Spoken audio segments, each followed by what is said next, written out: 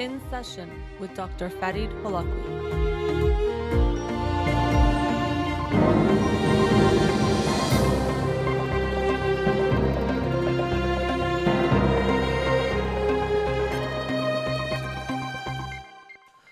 Good evening and welcome to In Session with Dr. Farid Holakwi. I'm your host, Dr. Farid Holakwi, and I'll be with you for the next hour here on Radio Hamra. Studio number to call in, 310-441-0555. I'm a licensed clinical psychologist, so you can call in with any questions related to clinical psychology, including any emotional or psychological issues, parenting issues, and relationship issues as well. You can also follow me on Twitter or Instagram or like my page on Facebook to get updates on the show or suggest topics or books for the program. And the shows are uploaded at the end of each week to my SoundCloud page and free podcast on iTunes. Again, our studio number 310-441-0555. Before I jump into the books, just wanted to say a big thank you to everyone who came out for the cruise this past weekend. Just got back this morning, had a great time, got to meet a bunch of lovely people from all over. I was expecting mostly from Southern California, but we did have people from Canada and even from Nashville, Tennessee, who were with us and had a great time. Also, a big thank you to DJ Alex and, of course, Commercial Travel, who helped really organize everything for the cruise. So had a great time and look forward to doing another one soon and hope that more people will be able to join us again for that one coming up. But again, a big thank you for everyone who was there. I really had a great time this weekend, and maybe we'll get a chance to talk more about it on maybe tonight's show, on future shows. But a big thank you to all of you who joined me and joined us. Before I do the summary for the book for the past week, the book for this week, I really like the title. We'll see how good the book is. I haven't read it before. It's called Moonwalking with Einstein by Joshua Foer. Moonwalking with Einstein, The Art and Science of Remembering Everything by Joshua Foer. So I don't know exactly. The book is about, I think, remembering or tools we can use to remember better. But as I said, I have not read the book yet. The title and the cover caught my attention. I know they say don't judge a book by its cover, but I definitely did and got this one. So we'll see how that is. But let's do the summary of the book for this past week, which was No More Mr. Nice Guy by Dr. Robert Glover. No More Mr. Nice Guy. And I'd read this for the first time, I think, close to a decade ago. And it was nice to read it again because I definitely could relate to a lot of the book back then and still. So to me, I found it very interesting, and I'm glad I got to read it again. And if you haven't read it already, I'd recommend this book. So No More Mr. Nice Guy. And when we hear that title and we hear Mr. Nice Guy, probably a lot of images come to our mind, some good and some bad. We hear sometimes the idea of nice guys finish last. And this book, in a way, would agree with that sentiment that being the nice guy that he describes is not a good thing. And so I'll explain what he means by nice guy, because being nice doesn't sound like a bad thing. And of course, it's not bad to be nice, but the type of nice guy he's talking about actually isn't nice. He might look nice, or it might appear that he is acting in nice ways, but there's a lot more going on underneath that explains his behavior. So the goal of the book isn't to make you the opposite of nice, isn't to make you a jerk, which maybe someone will think, well, if I'm not going to be a nice guy, does that mean I have to be a jerk or a mean guy? And absolutely not. The opposite of something unhealthy isn't the other extreme of unhealthy. It's somewhere in between. So that's what we're looking at in this book, is how to get people to go away from being nice in a way that hurts themselves, doesn't get their needs met, and they don't live a happy life, to a place where they actually own their own needs, their wants, their desires, and become who they want to be and actually who they can be. So let's look at what a nice guy is. So he talks about the characteristics of nice guys, and he shares lots of stories of individuals so you get an idea of what it might look like in someone's life who is a nice guy. But he talks about the characteristics of nice guys early in the book. So to begin with, he says nice guys are givers. And again, this could sound good on the surface, but it's that they give in order to make other people like them or get their approval, and they have actually a hard time receiving. So it's not a genuine giving. They're also fixers and caretakers. They try to solve problems, or they might even seek out people who have problems so they can feel needed. And sometimes they offer their help or their solutions without being asked. They just give it because that makes them feel good. They also seek approval from others, so they're very much almost preoccupied and obsessed with other people liking them, gaining their approval, making sure they don't see them in a negative way. And related to that, they avoid conflict. They don't want to say things that people might not want to hear. They don't want to rock the boat. They don't want to voice their disagreement because that could create a conflict, and they're trying to avoid conflict at all costs. They also believe that they must hide their perceived flaws and mistakes. So I have to look perfect. I have to show myself in a certain way, because any shortcoming that becomes exposed, then that expresses that I am not good enough. And underneath the Mr. Nice Guy persona that they put forward is a feeling of shame that he talks about in the book, that they don't feel that they are okay. They don't feel that they are enough. They don't feel that they are lovable. And so because of that, they can't let someone see any of their flaws or mistakes, and they have to try to cover those things up. Also, they try to seek the right way, quote unquote, to do things, meaning they try to do everything right and not do things in a bad or wrong way, or in a way that someone could say was wrong. They also repress their feelings. They've learned that feelings can get in the way of them trying to get the approval or being this nice guy.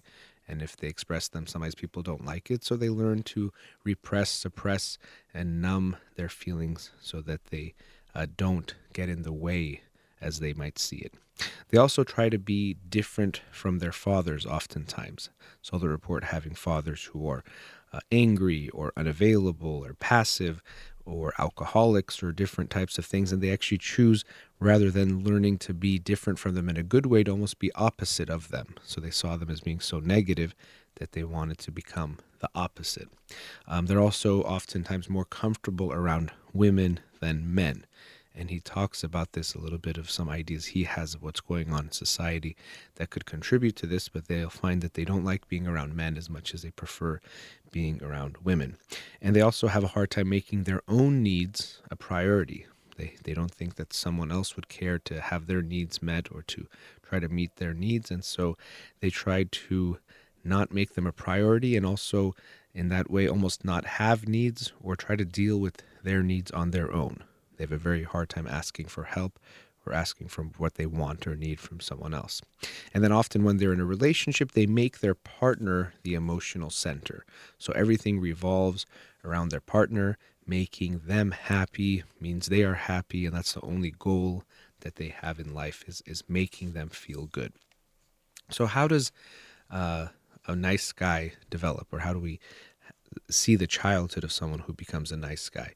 Of course, there's not going to be one single path, but he talks about some themes that he has noticed. And Dr. Glover, he talks about himself being a recovering Mr. Nice Guy himself, that he himself was one of these nice guys, and he's run groups for years. I don't know if he still does them, but he did them for many years.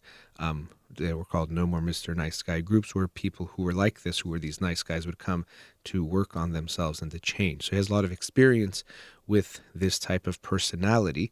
And so when he talks about the childhoods they've often had, he finds that there's a few themes that happen. One is there's definitely a childhood where they did not get their needs met and validated for being who they were. And because of that, they learned to try to be someone else to get the approval and the love they were seeking. Very often, the father was not very present, or if they were a negative force. And the son might have learned to either be the mom's confidant or someone to get close to, or to try to get their needs met, or to make sure they didn't upset the mom anymore. So he talks about actually how there's a monogamous relationship that nice guys sometimes have with their mothers that extends past childhood into adulthood and can interfere with them creating close and intimate relationships with women, even when they actually enter those relationships. So we find this type of person who's learned to hide who they are because They don't think they'll be loved if they show their flaws or show that they're not okay in some way, and they want to fix things and make things better. So he talks about the nice guy paradigm that gets developed after their childhood, and he describes it in this way. If I can hide my flaws and become what I think others want me to be, then I will be loved, get my needs met, and have a problem-free life. So I have to hide my flaws and become what I think others want me to be. Then I will be loved.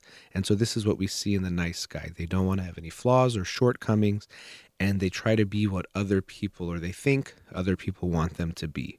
Always nice, always kind, doing what they want them to do, being what they think they want them to be, and they think this is the path to get them loved, but unfortunately, it's not. Now, as I mentioned before, this Mr. Nice Guy, in a way, nice can be put in quotes because as he describes it, they're not actually nice.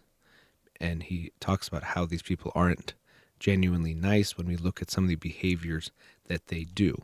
And this is something we always want to keep in mind with any behavior, action that we see in anyone, and of course, especially at ourselves, we want to think about this.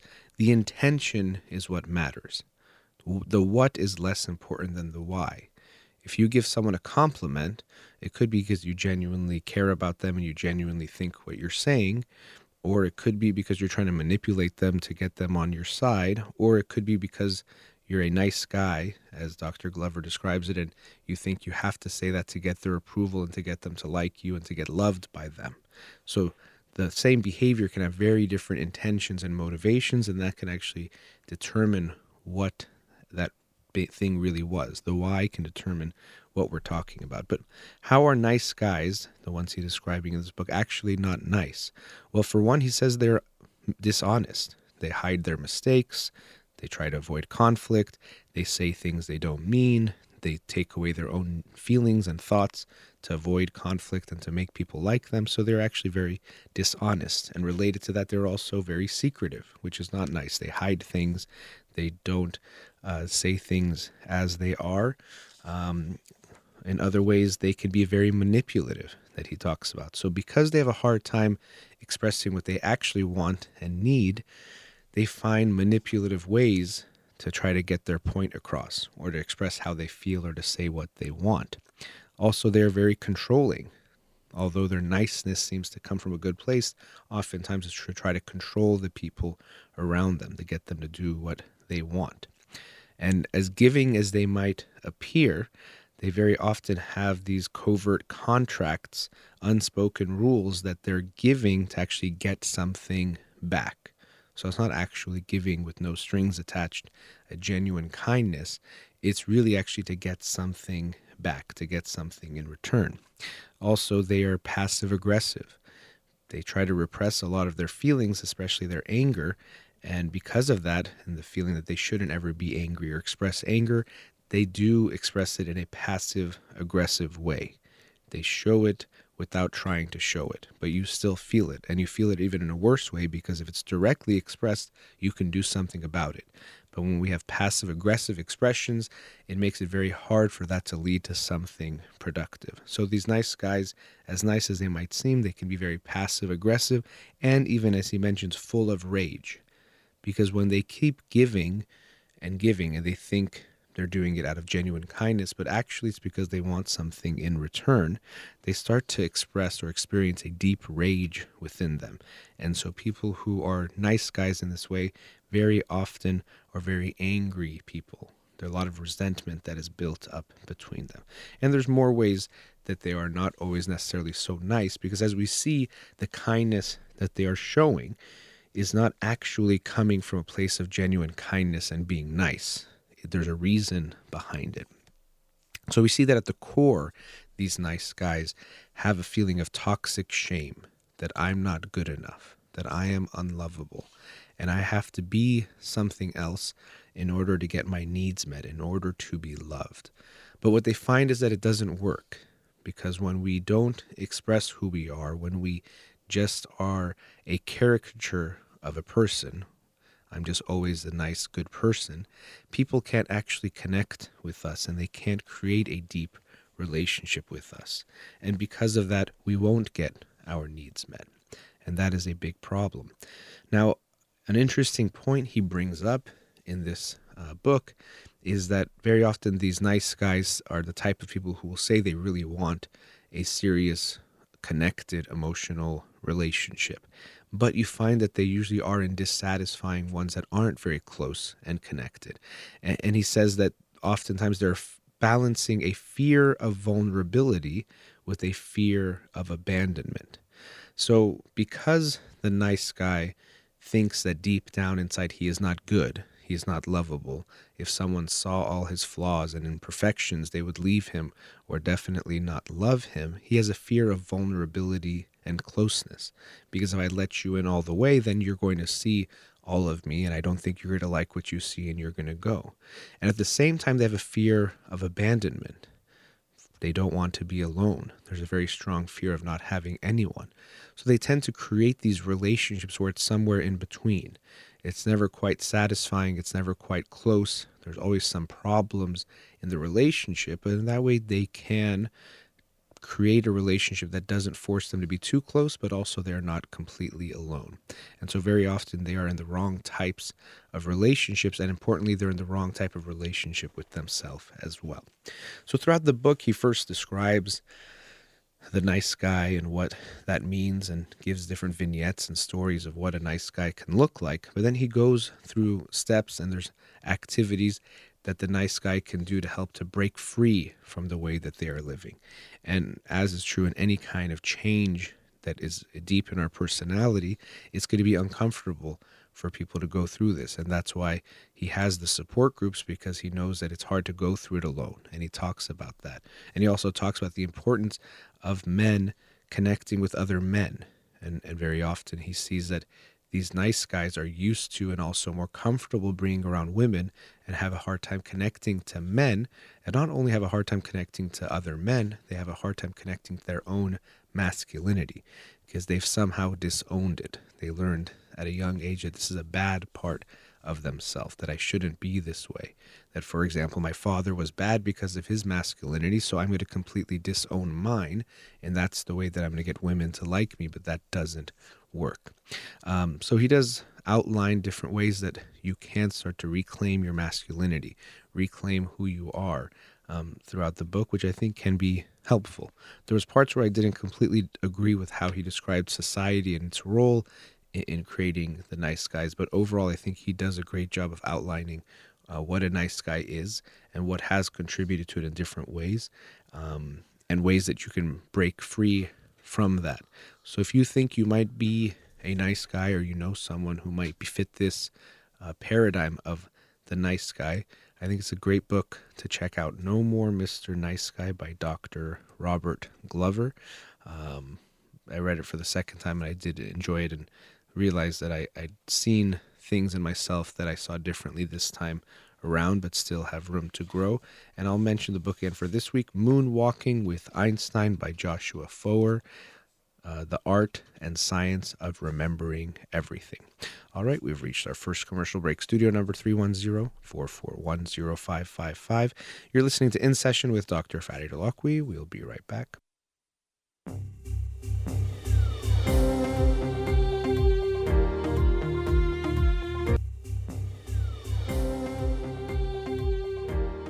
Welcome back. Let's go to a caller. Radio Hamra, you're on the air. Hello? Hello. Yes, hi. Hi, Dr. Holakwi. Hi, thanks for calling. Thank you for having me. Sure. I had a question about my daughter, who is 2.5 years old. Mm-hmm. I'm going to give you some information about the issues that make me worried about her. And my main question would be to know if these are normal issues for a 2.5-year-old toddler, or these are signs of some sort of an underlying problem that we need to take care of, or we need to seek specialist care for that. Okay. Sure, go ahead. First of all, is that she's a bit shy. She's always been like this, and because of this, she doesn't like joining other kids in group plays, group games. For example, at the daycare, when other kids are doing something, she's doing something else at the other corner of the room, especially if the other kids are involved in some sort of physical activity like jumping and dancing and playing with the ball. She never joins them. If the group activity is about painting or something to do like by sitting at a desk, she will do that. Otherwise, she won't. The second issue that we have with her is her problem with English. She started talking in Farsi very soon, and she picked it up quickly. And she's very good talking in Farsi, much better than a 3-year-old. She uses long sentences, she uses adverbs, adjectives. She's very good at it. But when it comes to English, although she knows a lot of words and she understands her teachers at the daycare, she only communicates using single English words. She never uses any sentences. I'm not sure if she doesn't know how to make a sentence in English or she is not interested in using that language. And her communication is only limited to the times that she has to communicate. This is the second thing. Okay. The third problem that we didn't have this, and it all started 2 months ago. Oh, and I should add this, that a month ago, our second baby was born. Okay. So a month before the baby was born, my daughter, who used to be a very easy kid to deal with, started to have these tantrums that are not predictable for us. There's no way that we can predict the situation and avoid it, because she can have tantrums over anything and everything. She can just wake up in the morning and right after waking up starts crying and screaming for breakfast, without even asking normally. Or we have some rules that she was okay with the rules, like you can have chocolate after you come back from daycare in the afternoon. But she suddenly wakes up in the morning asking for chocolate. And, she used to have that, routine for months, and she accepted that rule, but now she's fighting it. And we have a lot of these issues, every day it's I don't know, I can say 20, 30 times of these sort of tantrums that we don't know how to avoid. You're saying 20 tantrums a day? Yeah. If she is at home all day, in a weekend, yes, it could be that. It can be constantly over anything, Okay. So we don't have normal communication anymore. We 2 months ago we also started to have problems with her sleep as well. Before that, she was sleeping through the night without any problem. Suddenly, she started waking up a lot, and it seems that she's having these night terrors. She's not really awake. She is kind of sleeping but screaming, and we can't calm her down. I tried to spend more time with her during the past few nights, and it seems that she is sleeping a bit better, which I hope is going to continue. But that was something that we dealt with for a lot of weeks. Okay. So these are the things that she's having, and I'm not sure if these are normal for her age or these are, signs of something else that, we should be careful about. Well, I mean, when we're looking at her age, we also want to look at the circumstances with the baby being born, I think you said about a month ago. That's also a big change, and even for a kid can feel like a trauma, to have this big change So we Sure. have to be Yeah. aware of that too, that that could be very much related to what we're seeing her exhibit right now. Because would I say, is it normal? It could be. When you said 20 tantrums, that just sounded a little odd to me. And maybe it depends on what we're talking about, tantrums. Because, usually when people use the word tantrums, they mean, just yelling and screaming and uncontrollably in a way where you can't do anything and have to let the tantrum run its course. And it could take a few Yes. minutes. So if she's having 20 of those a day, that seems almost hard for me to imagine, but that means she's just constantly in a rageful state. Is that how it is on those days? Not all the days, Okay. but we have days like that. Yes. Okay. So, I mean, there's clearly a lot of anger there, which, again, having the new baby could be a part of that. We also know that tantruming in around 2 and 3 years of age it becomes more frequent. And so it's something that parents, we talk about the terrible twos sometimes, but it's really 2 and 3. And of course, it doesn't mean tantruming has to stop after those ages. But it could be some of that. So we want to be aware that she could be having that. Now, let me go back a bit because you talked about her being shy and playing alone. And you said, especially when it comes to like physical activity, does she Yes. engage in physical activity? You talk about physical activity in the group, but if she's alone or at home, does she enjoy physical activities and playing and jumping and things like that?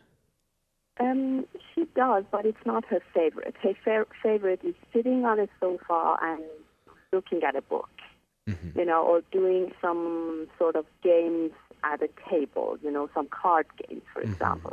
So physical activities is not her first choice. We have to encourage her to Okay. do that. Okay.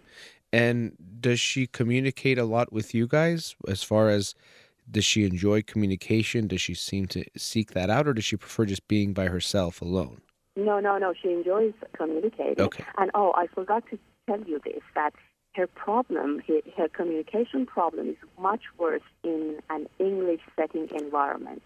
When she's surrounded by Farsi-speaking people, she doesn't have much problem. She's just a bit quieter than normal, but Okay. just a bit. So, But when it yeah. comes to English-speaking people, she tries to avoid them. We have English-speaking friends, and when we are having them around, she doesn't want to be close to them. She just wants to leave the room, Okay. Now, But she's not like yeah. this with our Okay. Farsi-speaking So people. in Yes. the home, are you guys just speaking Farsi then? Yes. Okay. Well, I mean, we might want to think about changing that so she gets more comfort and practice with that. Uh-huh. Because, I get the feeling overall your child is anxious. We have to be, it seems like she might be having some anxiety. But, talking English seems like it doesn't feel like home for her. It doesn't feel comfortable. And so when she's doing that, it doesn't feel right. So I would suggest you guys speaking. And sometimes parents are concerned that if they have a very strong accent, that their kid picks up their accent. But you Yes. speak quite well, and I don't see any issue with that anyway. But if we're having that issue, I think it's going to be important. Now, is the reason why you guys don't speak English is because you want to make sure she learns Farsi? Yeah, we just thought that we speak Farsi at home and she will pick English up at daycare and later at school. But I do read books in English to Okay, her. good. That's what she wants me to do. I used to translate English books to Farsi and read Yeah. them to her. But a few months ago, she started asking me to read them in English. Yeah, And I think she's she needs that having- from you. So, it's not, Yeah. and I'm not talking black or white that now you never speak a word of Farsi to her again, but I think it's worth thinking about she's trying to go to school in a English environment and she needs to learn English to do better there, and we want to help her with that. So I would suggest at least making it a little bit more of both in the home so she gets more used to that, because even the way it's becoming, it's almost like just foreign people speak this language. So it's not a very comfortable language for her. It doesn't feel comfortable. But if she sees you guys speaking it, talking to her in that language, I think it could help make it less foreign and scary, and also two, give her more practice with it, because she doesn't have a lot of practice with that. So that would be one suggestion I would make, is that in the home, at least becoming a little bit more bilingual and not just insisting on the Farsi and thinking, okay, well, she'll learn English somewhere else. We want to make sure she learns the Farsi, but it could be affecting her. So that would be one suggestion to have. And even she's asking for it. Just read to me in English. Don't read to me in Farsi. So we want to, accept that. And related to the being shy, of course, we don't know for sure. I can't say it's definitely one thing or the other, but it could be that your child is more introverted, even the way you're describing her, that she likes to kind of read and be on her own or doing those kind of more solitary things, although she enjoys communication too, so it's not at all. So it could be a social anxiety, so we want to keep an eye on that. Is it that she has a hard time in groups and gets nervous and has a difficult time interacting, especially when you say it's the physical part? Is there some fear or anxiety of getting hurt or something like that happening? But it could also be that she is more introverted. She enjoys being more with herself. And so we want to be open to the fact that maybe that's the way she prefers. And of course, we won't say she doesn't have to have friends or doesn't have to be social, but we want to make sure she feels okay that way. Because very often parents think, well, it's better to be social. They need to be talking. They have to have lots of friends. They have to be able to give speeches and whatever else we might think and want for our kids. And so we push them to be different from what they are. And so I want you to just be aware of that possibility that your child might be more of an introvert. And so whatever it is, we want to let your kid be who she is and be loved and feel okay to be who and how she is. So if she's more to herself and enjoys more solitary things, we give her that space and that right to do that. We might still create situations where she can be social, so we don't want to completely neglect that. But I want you to be aware that it's possible your child, they have different personalities, and sometimes they can be more introverted, and we want to make sure we give her that space. Now, we definitely have a lot more to get into, and we're at a commercial break, so just hang on the line, and after the break, we'll talk a bit more, okay? Okay, thank you so much. All right, sure, thank you.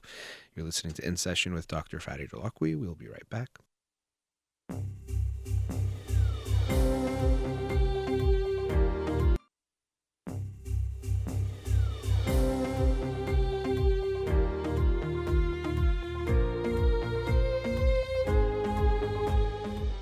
Welcome back. Before the break, we're with a caller. Let's go back to her. Caller, are you still there? Hi. Okay. So you were talking about your daughter who's 2.5, and you just had another baby about a month ago. Yes. And so you were concerned about some issues that she's having. So we talked a bit about the playing alone or her being shy. And that's a big one for me. Shy can mean a lot of things. There could be anxiety and social anxiety. And we never want to shame a kid for being shy. It's something that happens a lot, that you shouldn't be shy. You should go to the birthday party and be playing with all the kids. But we don't want to make them feel bad about that. And there's a book called Quiet by Susan Cain, The Power of Introverts. And again, I don't want to assume your daughter is that yet, but it's something for you to keep in mind, to think about that if you have that kind of a daughter, you want to make her feel okay and recognize that it's fine for her to be that way. Now, if it's a social anxiety that gives her distress and doesn't feel good, we don't want to bother her. And of course, having a 1-month-old is a full-time job, so I can hear that. I think you're still you're doing your job as we speak, which I can understand is taking a lot of time, and that can also be related to some of the issues we're dealing with when it comes to your daughter, that she's probably getting a lot less of you and from you than she wants and what she was used to.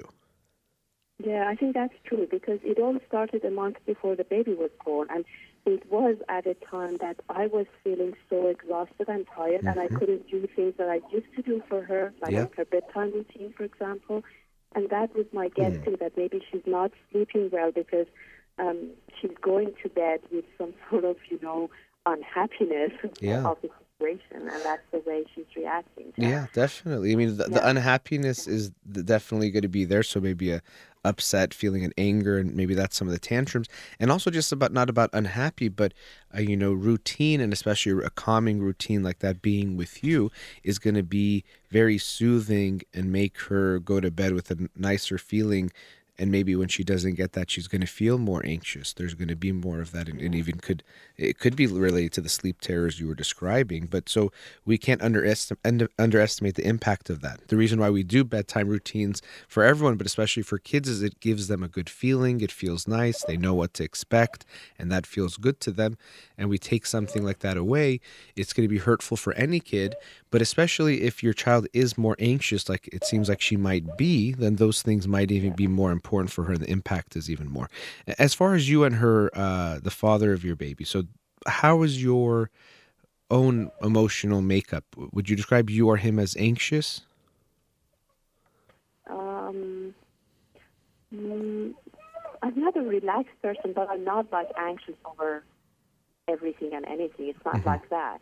Okay. And how about him? Yeah, I probably have a bit of anxiety in my character, yeah. Okay. And how And about your husband? her father as well, so we have it, yes. Okay. So yeah, I mean, I get, it seems like you have a more anxious child, and so she's acting in that way, and so she's getting even more affected. And 2.5 years is kind of a decent age, but it's still very young. She's still a baby herself who wants to be babied and taken care of. And so we have to recognize that this is going to be challenging, and that's tough. And this is where parenting gets really hard when you have two kids, especially, and one of them is acting out in a certain way. But we have to realize that her acting out isn't just for no reason or to get really mad at her about it. How do you guys tend to respond to her tantruming? But we try not to. We try to neglect her when she is in that crying mode. But the problem is that sometimes it's not easy to neglect it because she starts with crying. She doesn't. It's not like she asks something, we say no, and she starts crying. She starts asking by crying. So in those situations, I find it more helpful that I start explaining to her that, you know what, if you're talking to me like that, I'm not going to listen to you. You have to talk in a normal voice. Now, before I would go to something like that, I would also validate her feelings. So yeah, I can see you're upset, or I understand you're really angry. So make sure first you validate the feeling, or at least show her that you recognize the feeling. You're right when it comes to tantruming, and I know you're using the word neglect. My guess is you mean more like ignore. So you're not neglecting her, but you're trying to ignore that behavior, which we have to do, and it's tough. And even it's more than just ignore. It's also letting them know they need time to cool off. And this is kind of where timeouts really are supposed to be used. People think of timeout as a punishment. Well, you've been bad, go to timeout. But it's more about you need some time to cool down.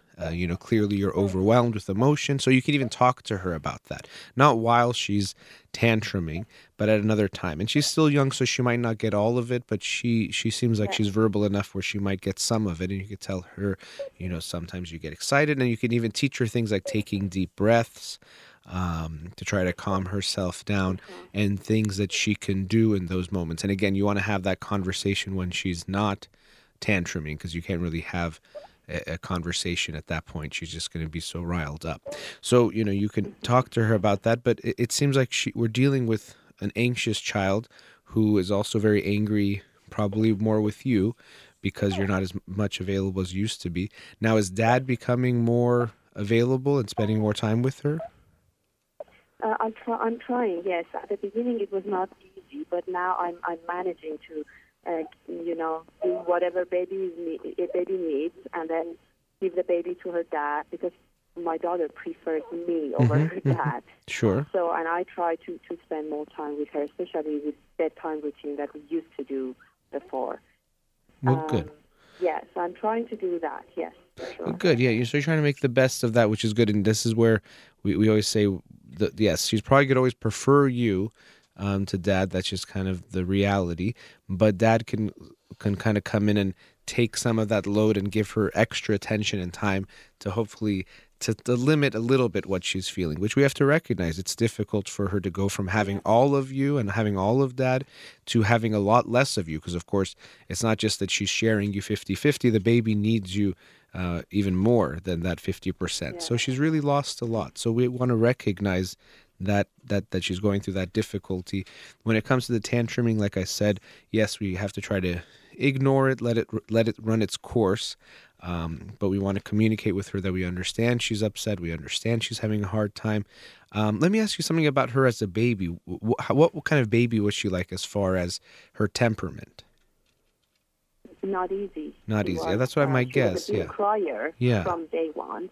Yeah. And she was having a lot of issues. She wasn't even 6 pounds when she was born. And they used vacuum to bring her out. Oh, wow, okay. And then she was dealing with eczema, So she couldn't sleep, easily. So I had to hold her in my arms a lot of nights for her to just be able to sleep.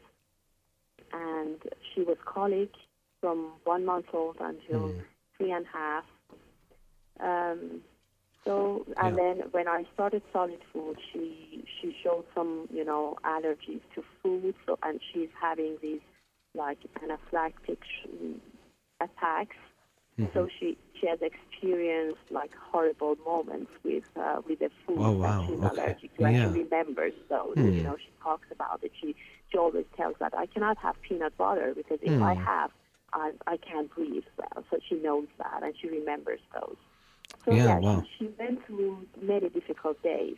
It sounds like it. So we have and already her temperament, I think, was anxious in already, but then those experiences are going to definitely have a big impact. So we have to be aware of that. That's very painful, and those seem like even those night terrors you talk about, some of those traumas could be related to it too. But the reason I was asking about how she was as a baby is the way you're describing it. It seems like she has what we can call a low frustration tolerance, meaning that when she starts to feel something, it really either physically or emotionally, it could really impact her deeply, or it becomes really strong, and so she kind of reacts to it. And that's how she is. The good news is, as we get older, we can try to work on this, our distress tolerance, and become more able to tolerate pain. And I don't mean in the way of like we like pain, but then when things don't go our way or we feel uncomfortable, we can be okay with it. But it seems like your daughter doesn't handle that well. So sometimes she wakes up and you're saying she just already starts what feels like tantruming. It's just that that pain and discomfort she has feels very strong to her. And so she's reacting to it. And so that's tough for you guys as parents because her reactions can be very extreme and, not feel very good and maybe even feel disproportionate to what she's going through. And sometimes there can be something that she's trying to do to get something from you guys and is exaggerating what she feels. But, it could be good to realize that it just could be that she feels things really strongly or that the pain affects her. And so we don't want to blame her too much for that either. So the analogy I like to use is if, you and your husband walk into a room, let's say he's cold and you're warm.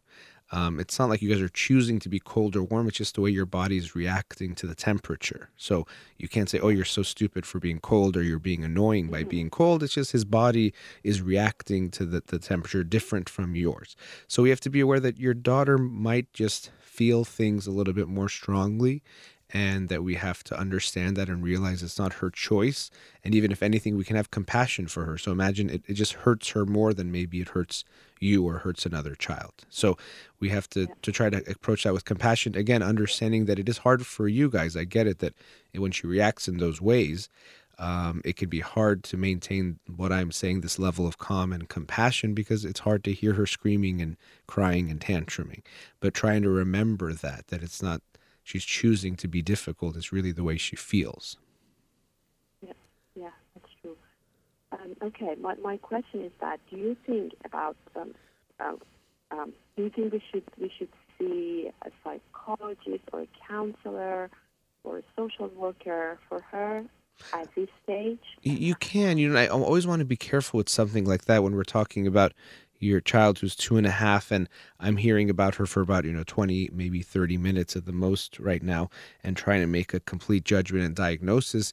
As much as I want to hopefully give you some guidance and give you some ideas, I don't want to give you anything definitive. So of course I'm sure you take her to pediatrician regularly, and so I would bring up all these concerns with him or her that you're dealing with, and they get to also see her face to face and observe her and see what they're noticing. It seems like you're dealing with an anxious child, and I don't know what exactly a therapist could do yet. You and your husband could go to like a family therapy or parents therapy to see if there's things that you can improve on. But usually play therapy at 2.5, I don't think. Maybe you can find people who will do that, but it's less common. Maybe you can find some kind of therapy to do together. But it doesn't seem like anything you've mentioned, and again, it depends on what these tantrums are like. If they're just, she's crying and they're difficult, I get that. That's not something so out there, or, use the word normal, something that would be so abnormal to be concerning. But, if they're so extreme and she's throwing herself on the floor or maybe even potentially hurting herself in some way, then it's more No, extreme. I Yeah. wouldn't do that. Okay. No, So it's more of crying and yeah. throwing things. We keep it, yeah. So, she's very angry. We keep an eye on it always. The baby just came a month ago. So Yeah. we want to be aware of that that's still a big trauma. So we want to give her some time. So I'd be patient, check in with her doctors. If you get really concerned, you can always go talk to a psychologist to get their opinion. And again, them observing her gets even a more fuller picture than what I'm getting.